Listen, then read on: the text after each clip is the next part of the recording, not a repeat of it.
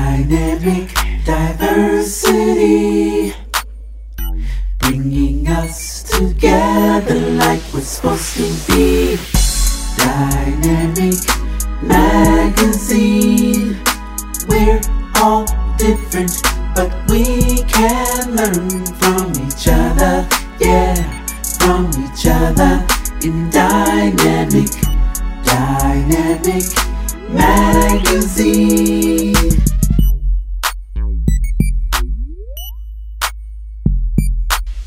Hello, this is Dynamic Diversity Unfiltered.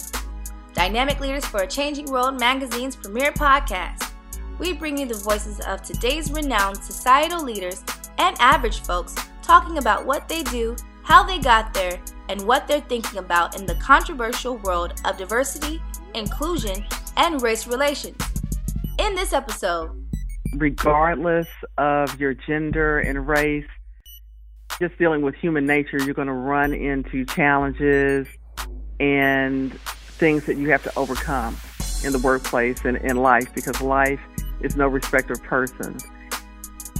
Dynamac Future Leaders. In each issue of Dynamac, we introduce our readers to some of America's future leaders. In this issue, triple major, triple scholar student DeLapo Martins, University of Maryland, computer science, linguistics, grammars and cognition, classics, Latin and Greek, triple degree candidate, class of 2018. And Kevin Hernandez, a senior studying geological engineering at the University of Wisconsin-Madison.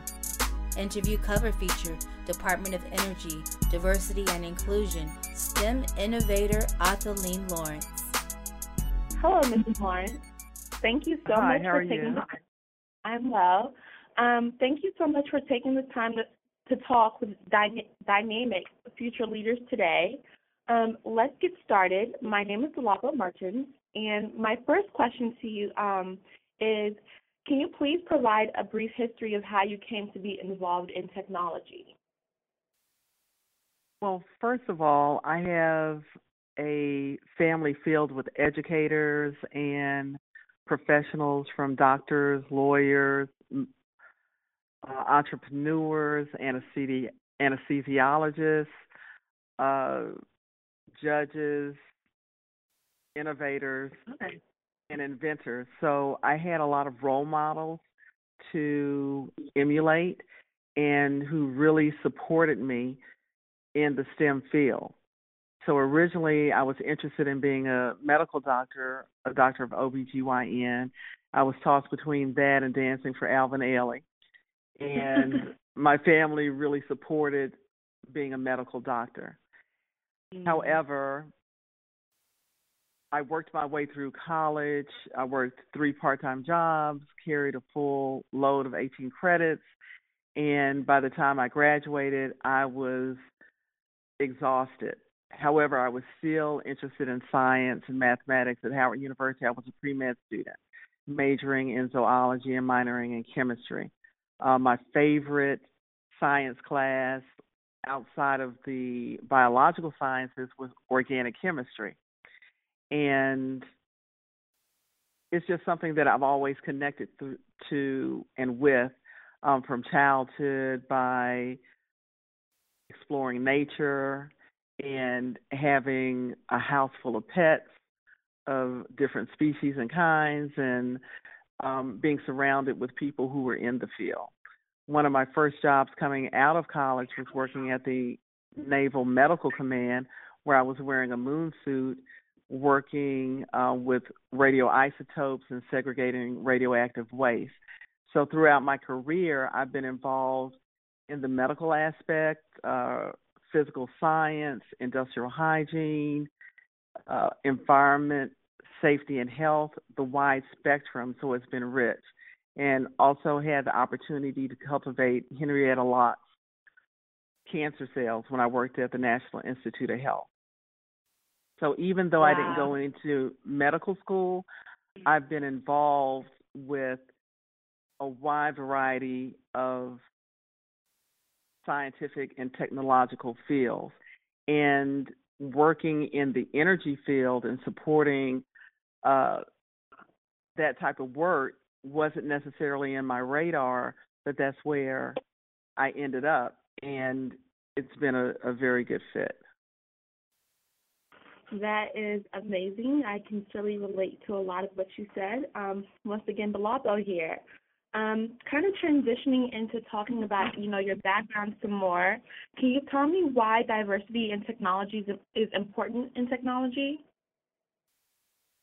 Diversity is extremely important in technology because it provides a platform for bringing different perspectives into play. When you have a diverse team, you're able to address issues, concerns, and unidentified problems that may have otherwise been overlooked. And an example that I love to give is one that was in the media recently, which is a young boy named, I'll just have to spell his name because I don't know how to pronounce it correctly, Ruit, who's from Asia, and he grew up in a very small village, no running water, no electricity. The schools were extremely far away from where he lived, and he witnessed a lot of people in his village going blind because they didn't have access to cataract surgery that they could afford.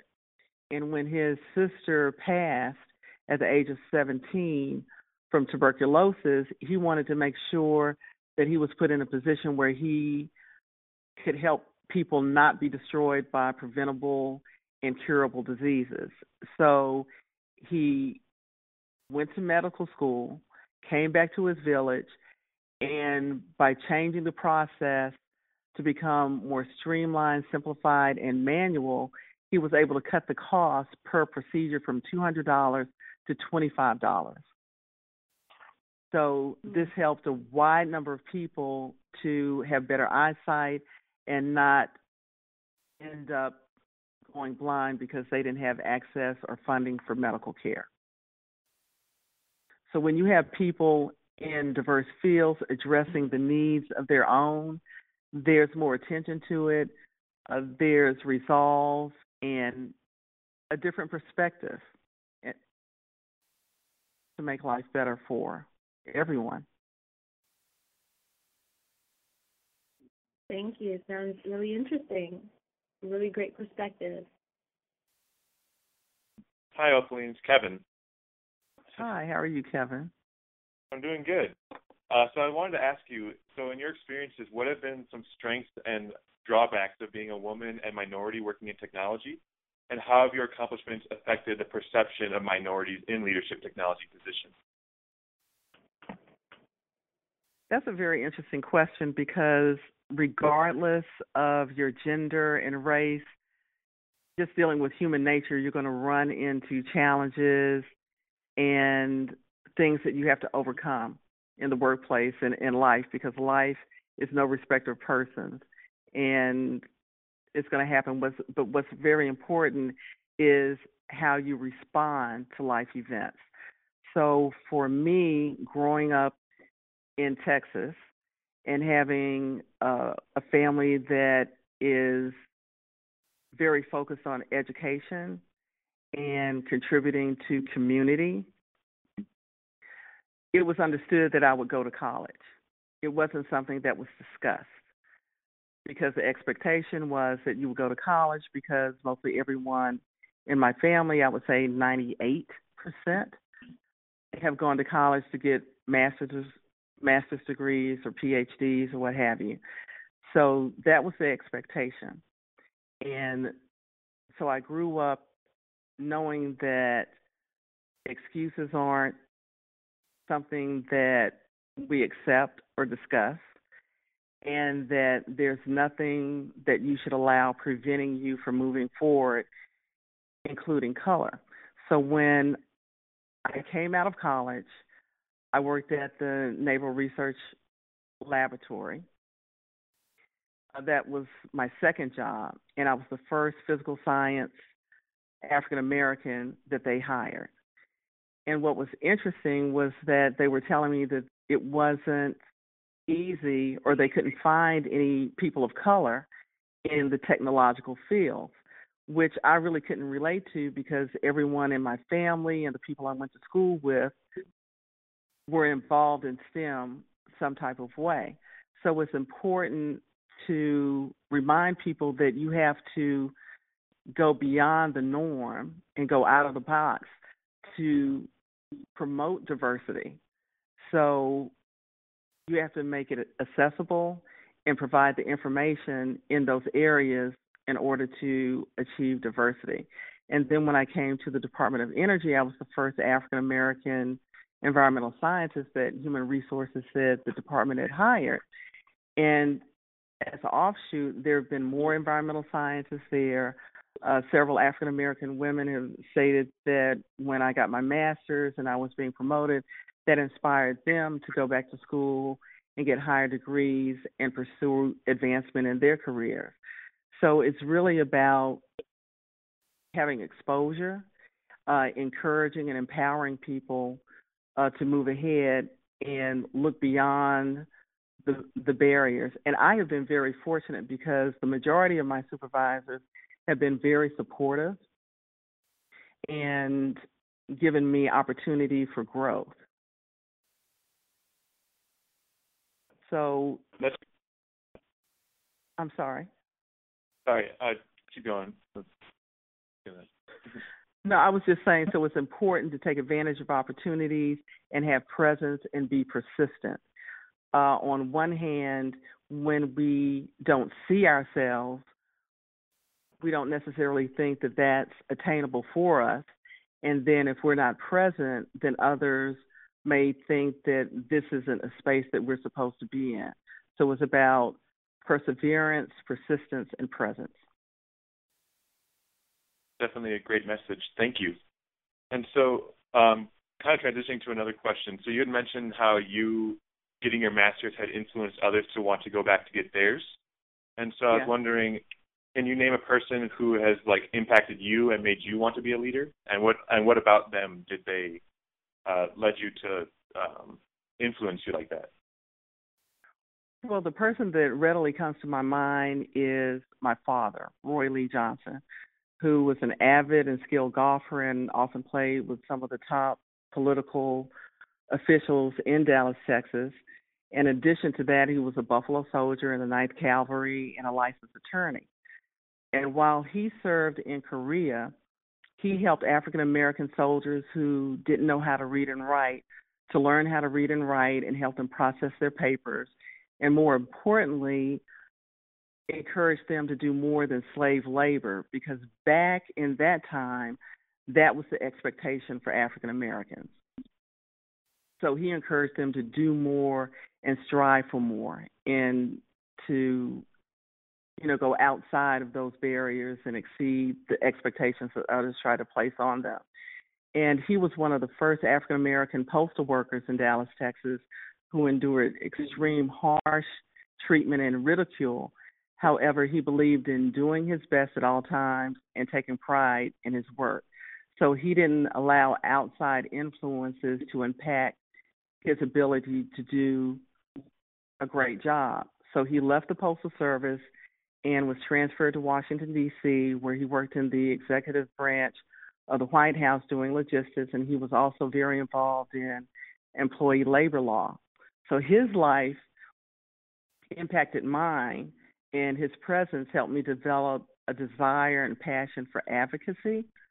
So, for example, I'm involved with the National Treasury Employee Union, NTEU, and what we do is we represent federal employees and serve as an advocate for them in the workplace and in Congress and in the courts. So NTEU knows that professional civil service is essential to delivering all the critical government services that Americans require, including high-level research. So as the Vice President of Chapter 213, I have an opportunity to hone and utilize my leadership skills. And also, because of my father's commitment to equity, justice, and empowerment, it's helped to shape my core values to this day regarding leadership. That's a really amazing story. I didn't know that. It's really cool. Thank you. So that's on your family stuff, more values and everything. So then, as in your professional career, who have been your mentors to you, and how have these people impacted your life in like a more professional setting? Well, I've been blessed to have a lot of great mentors and wonderful supervisors for the most part, but two that really stand out is Marvin Gunn, who is a retired member of the Senior Executive Service, and my former supervisor.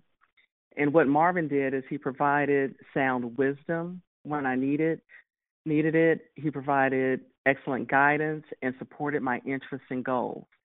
The second person, and currently, is Dr. Frederick Soto, who continually provides encouragement, provides access to opportunities and new experiences, and his guidance also helps to ensure my success.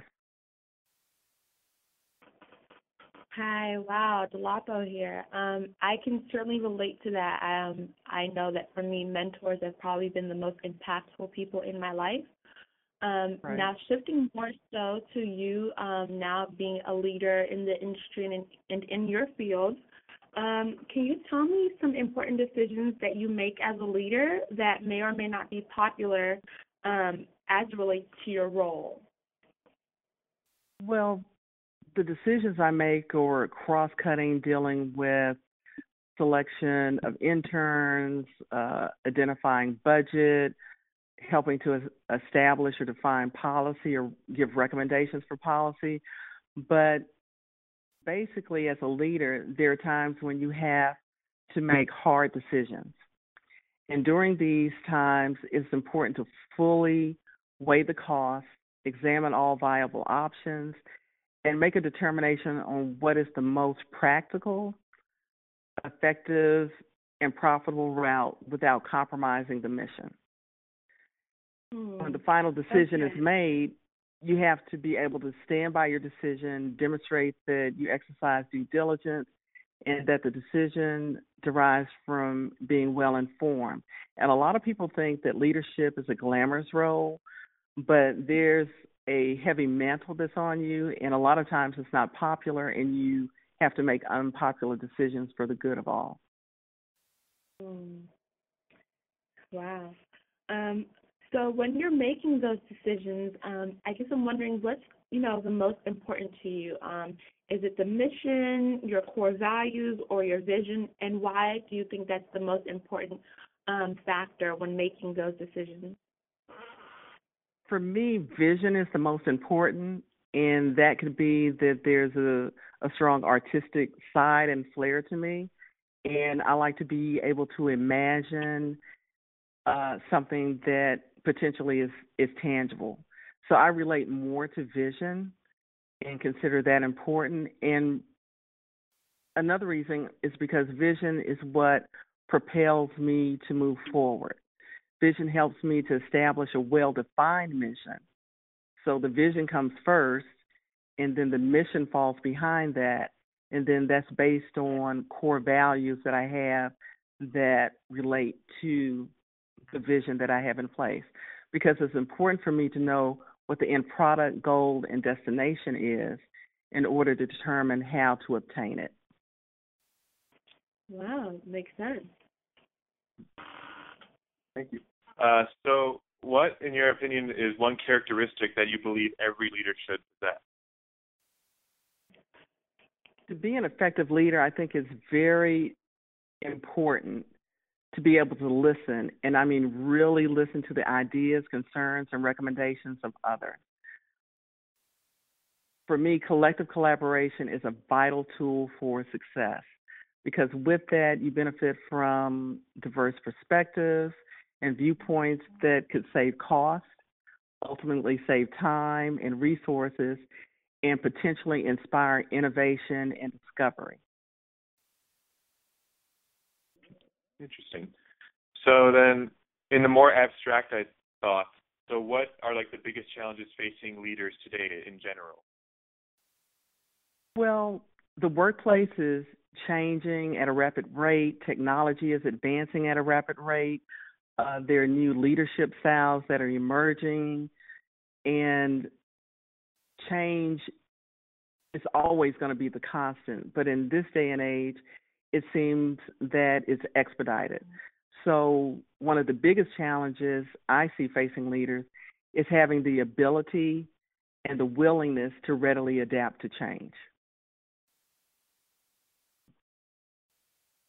All right. So then, so with all these like new challenges that leaders are facing, do you see them like mistakes that leaders tend to be making like more frequently than others do?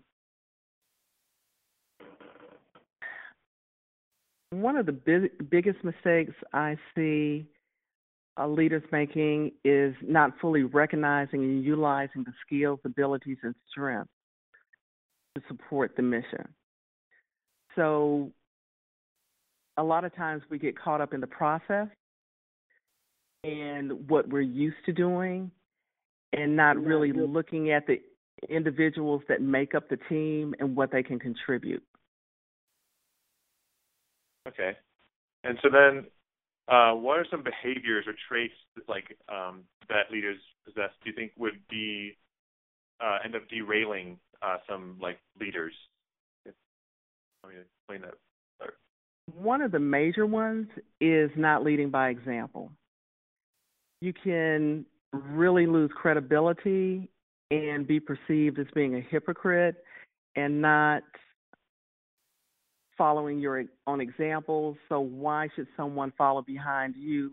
Because if you're not doing what you're professing, then why should we believe that that works? An example I can give is my son taught a football team, a freshman O-line. He was a freshman O-line coach for the first time, but he played in college and was extremely good. So he took on this job, and he relates very well to young people. But one thing that he did as a coach, and a coach is a leader as well, is that when they went through the exercises, he was out there doing the drills with them. He was out there running with them. So this team used to be considered a losing team, and winning wasn't something that they aspired to do. But my son, William Leo Lawrence Jr., he's focused on winning. He's used to winning. And so he imparted that into the students that he coached, but he was down in the trenches with them. So this team ended up being undefeated during his first year of coaching. Wow, that's impressive. So then, like, what advice would you give someone going into a leadership position for their first time? Well, there are a lot of things that a new leader should do. First, become very aware of the culture, because wherever you work and you move from one position to another, the culture is going to be different. So know what the culture is. Really learn what systems are already in place before trying to change something. And also encourage creativity. A lot of times we get caught up in the process and we're not open to new ideas and ways to improve procedures and processes. So study, be involved, evaluate your current situation, and welcome and encourage creativity. Interesting. So on the flip side then, when you are looking for advice from other leaders, what do you like to ask them when you get the chance to learn more from them? The thing that intrigues me most when I run into leaders is that I want them to share with me their career journey, what life experiences they had that they encountered that impacted their decision-making and their focus. And also, how did those life experiences change their view and their perception of things and of people?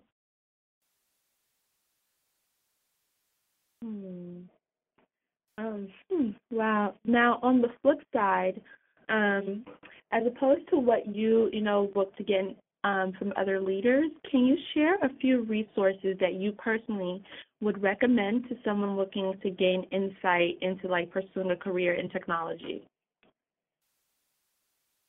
Well, as I mentioned before, I come from a long line of educators.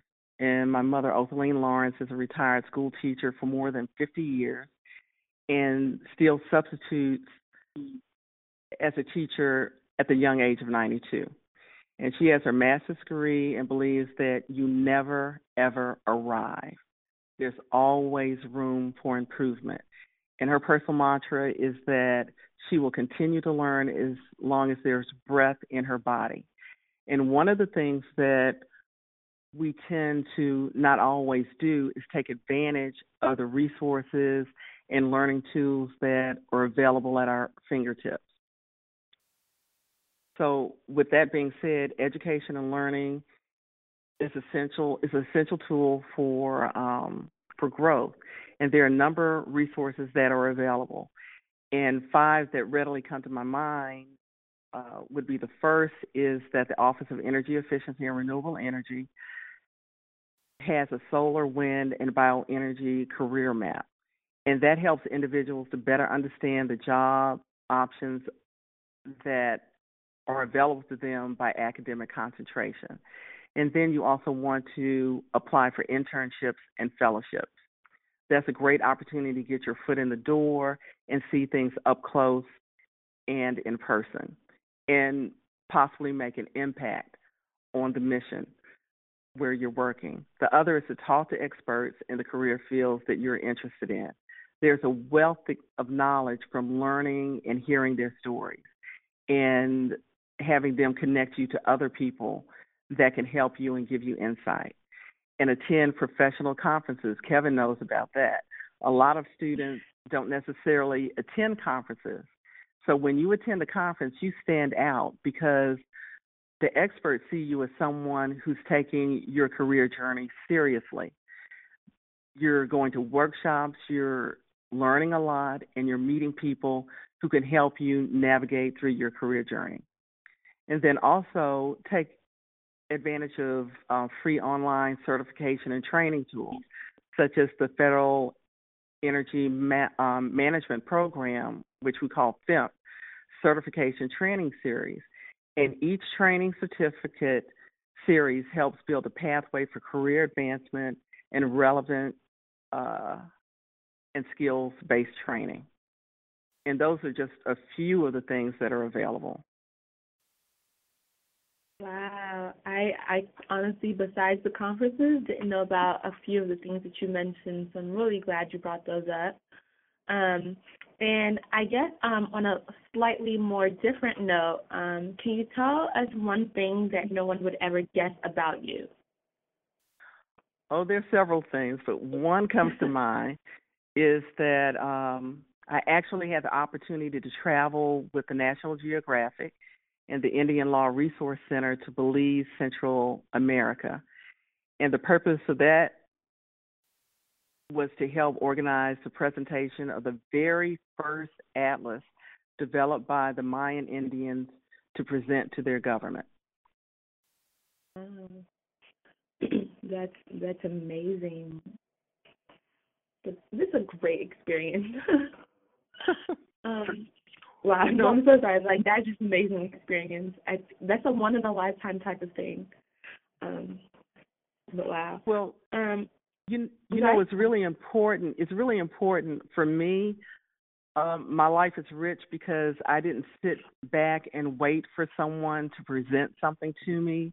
When opportunities made themselves available, I took advantage of them and seized the opportunity. So you can't just sit back and wait for it to come to you. Sometimes you have to go out and get it.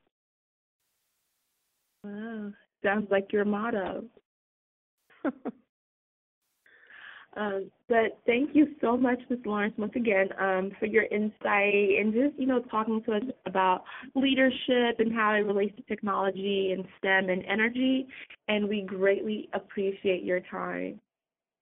Thank you. Thank you for listening. And remember, you can talk about making a difference, you can take action to make a difference, or you can join Dynamic in doing both. Until next time, stay blessed and be inspired. Dynamic diversity, bringing us together like we're supposed to be.